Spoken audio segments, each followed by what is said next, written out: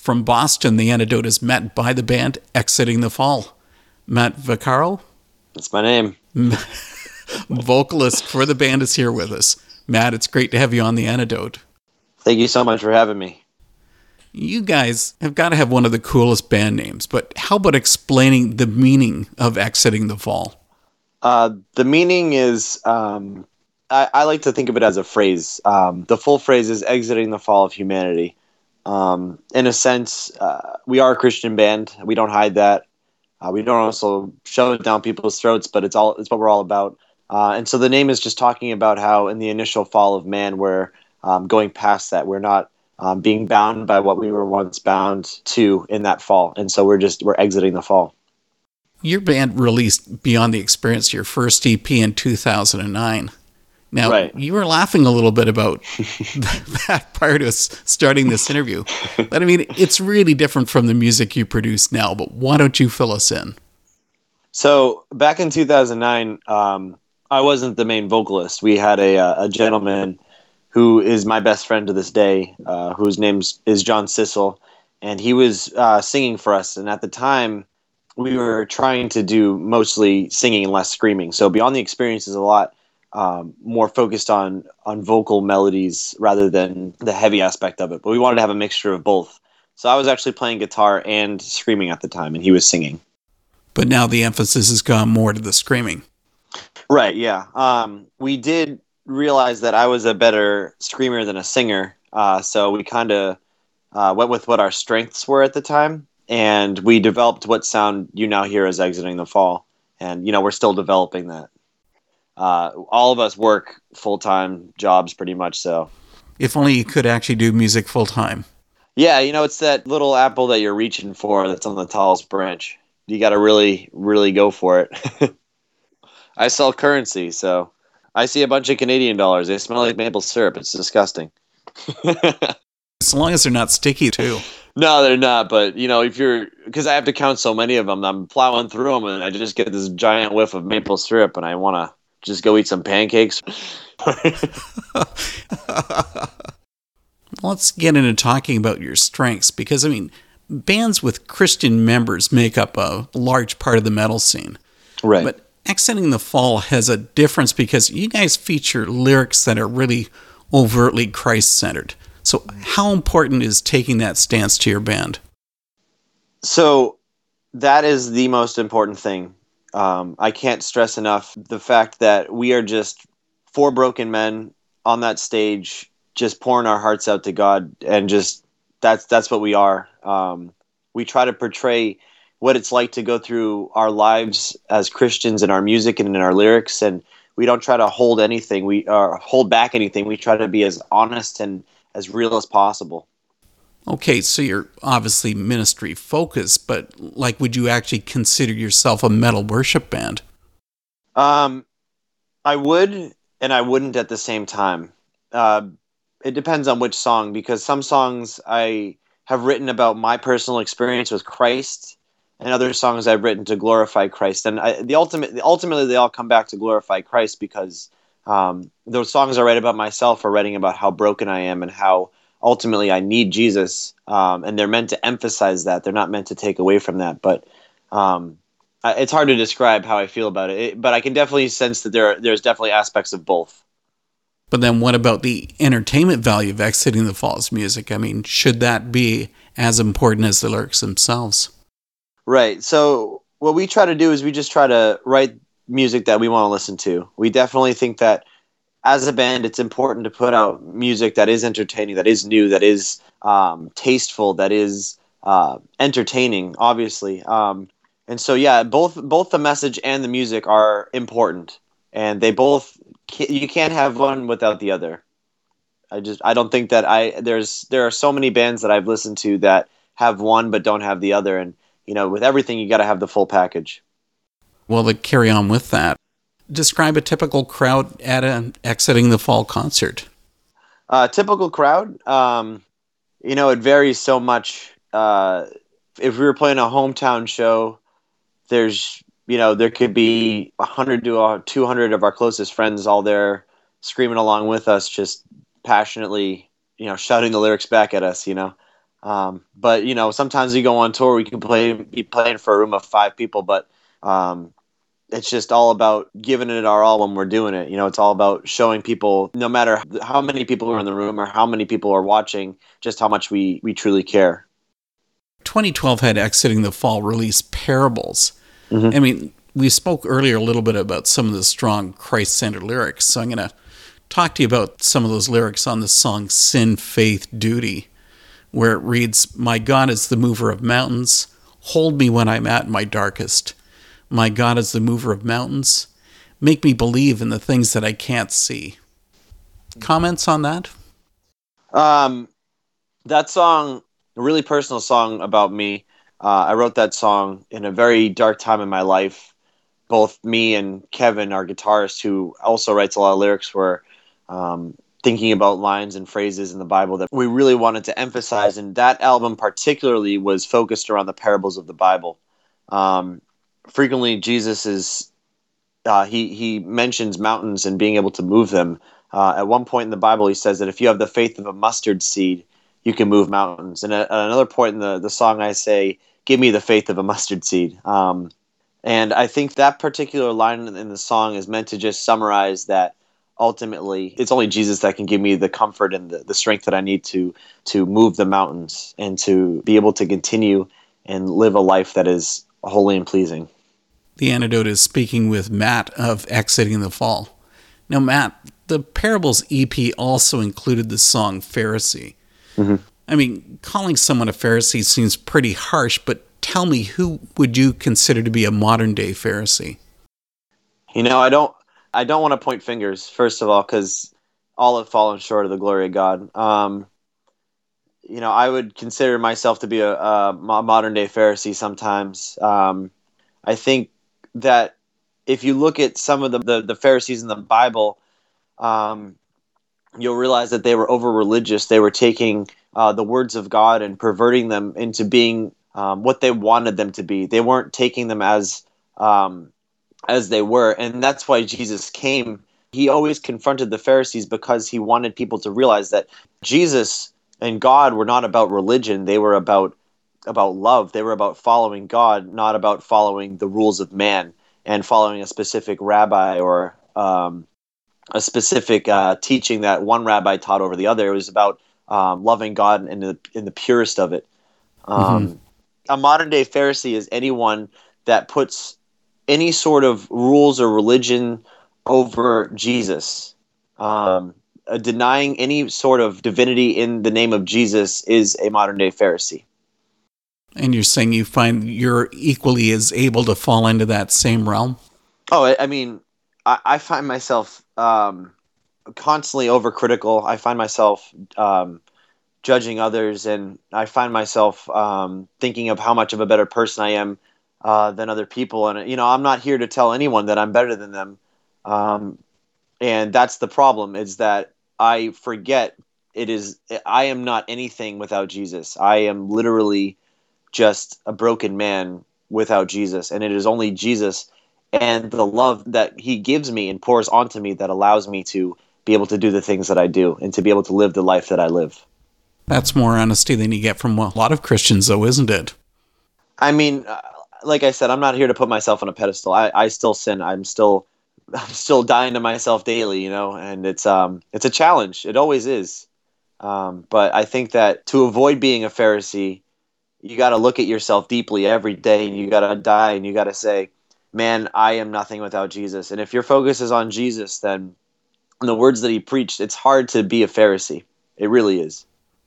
What are you trying to accomplish with your music itself as a band?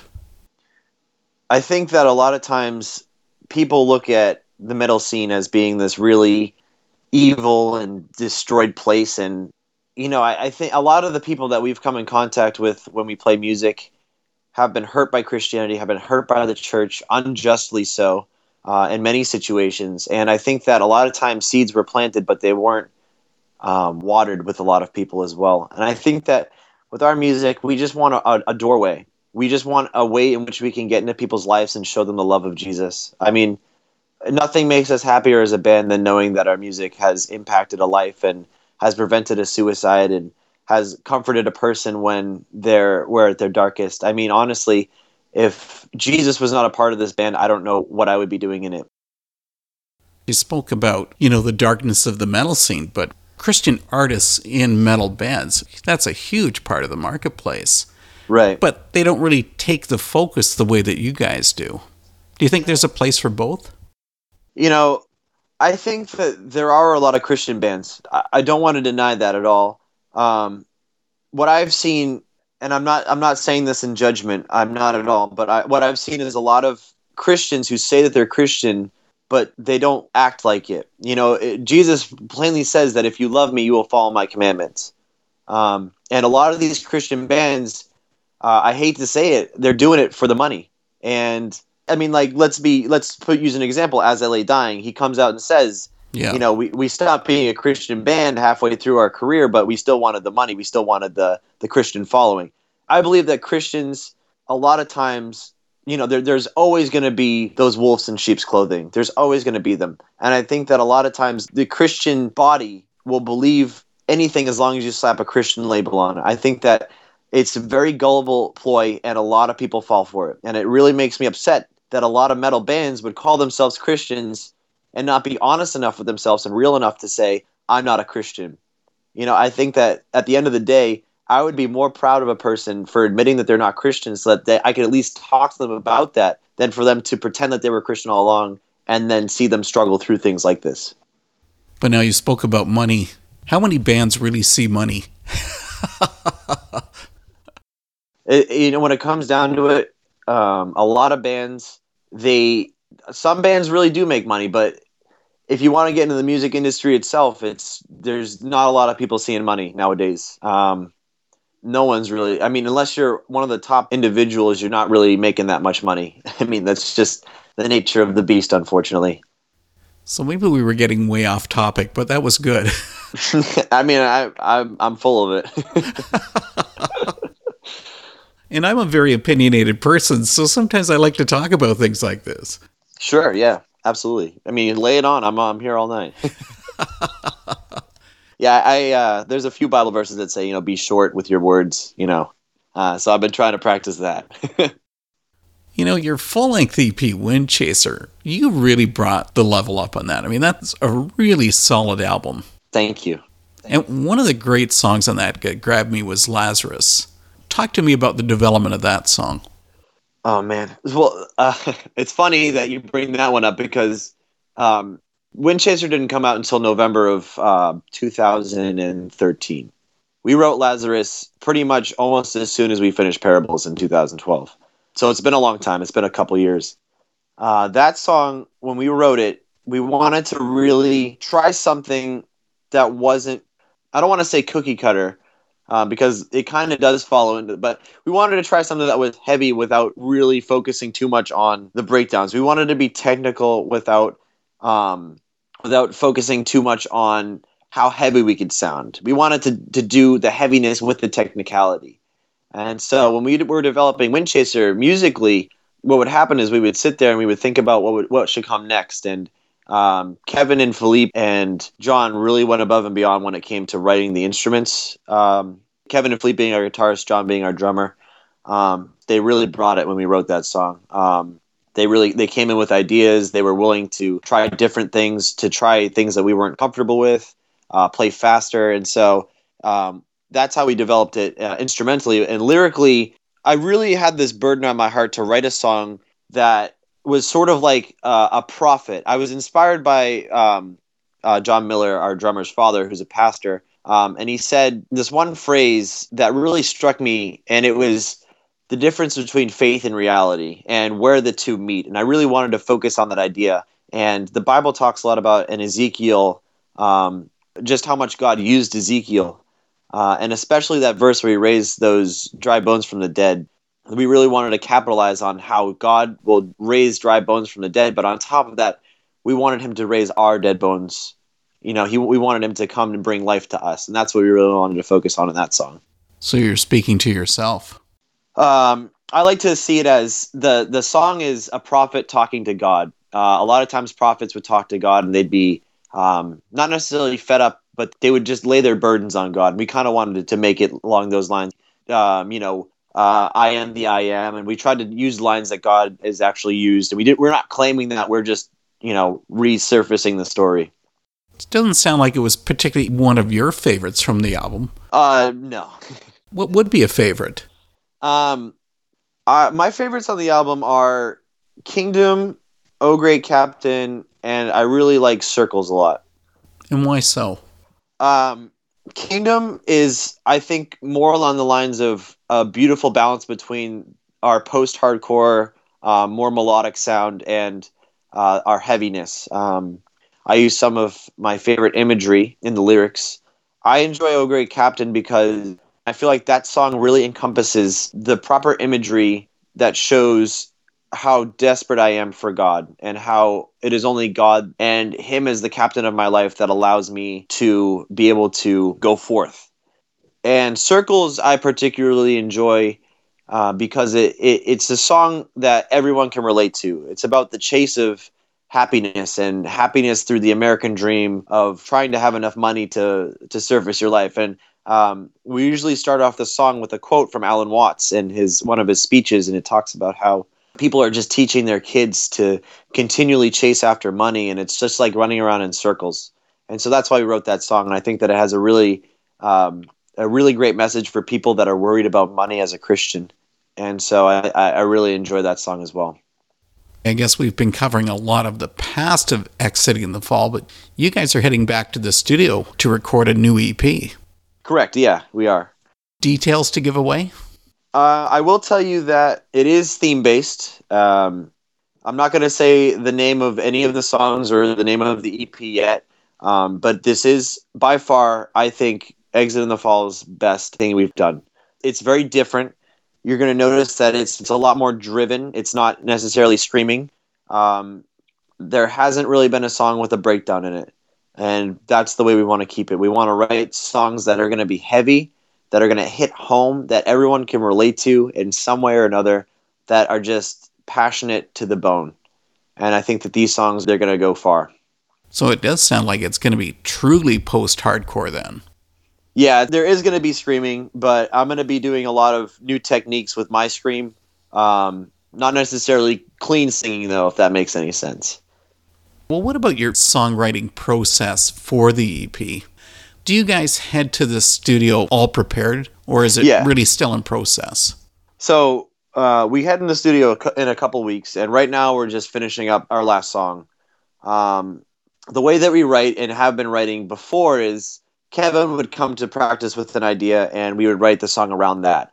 Lately, I've been coming around with a vocal melody, or Kevin's been coming with a vocal melody or a part with a melody-driven aspect of it, and we've been focusing around that, and it's just been falling into place. It's actually amazing how much we've written for how little time we've been putting together these songs, and they sound absolutely amazing. When you mentioned it was going to be like themed, but it's not, you wouldn't consider it a concept then? Or is there a distinction? There's no particular point that I'm trying to prove.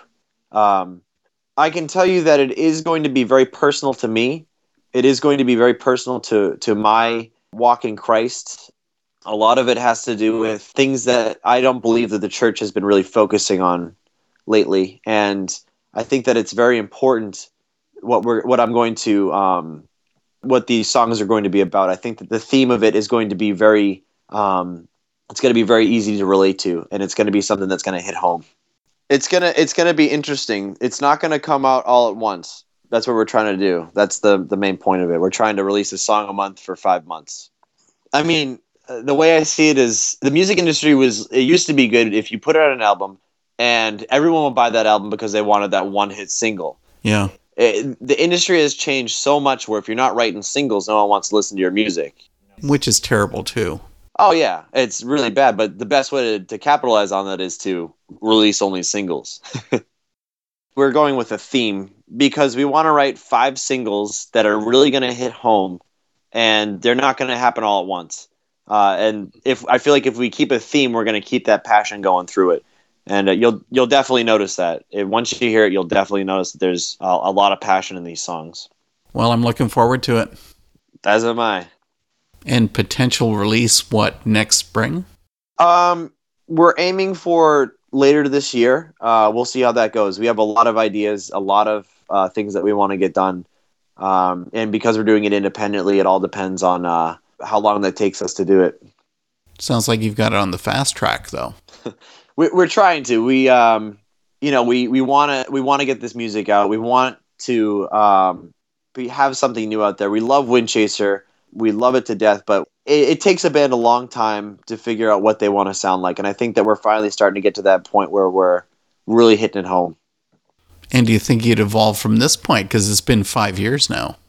Yeah, I think that after 5 years, I think we're really starting to get to that point where we can evolve and we can find maturity in our sound. A lot of bands nowadays are very good. A lot of bands come together and they make great music, but not a lot of them have maturity. And I think that is something that we can really capitalize with how long we've been together. Okay, Matt, here it is. I've got a final, really, really important question. Bring it on. Is Boston anything like the Ben Affleck movie, The Town? Oh, man. I'm going to be 100% honest with you. I don't think I've seen that movie. That's fair. It is Ben Affleck. So, I mean, Yeah. Was that hurtful?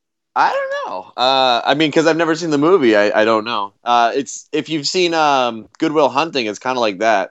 The Boston accents in that movie are terrible, but Robin Williams, God bless his soul, he did a terrible job at learning the Boston accent. I'm sorry, Robin. I really appreciated your career, but that's about the closest to what you'll find in a movie that I know of that is sort of encapsulates what the average Boston life is like. You go to an Irish pub and that's about it. But is it true that Bostonians have their own lingo? Oh yeah.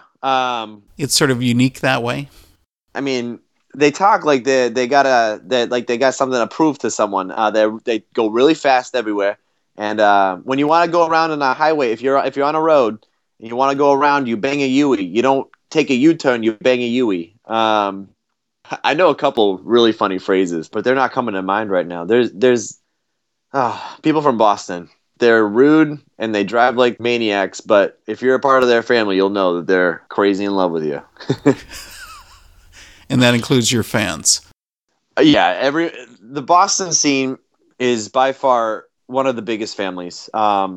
Recently, a couple bands have decided to call it quits, unfortunately, in the New England scene, and it just breaks my heart because these people we grew up with, we played like some of our first shows with, and it's like watching one of your brothers to go off to college. It's an interesting feeling. We've been here with Matt Vaccaro of Exiting the Fall. Thanks, Matt, for coming on board The Antidote. Thank you for having me. It's been a pleasure.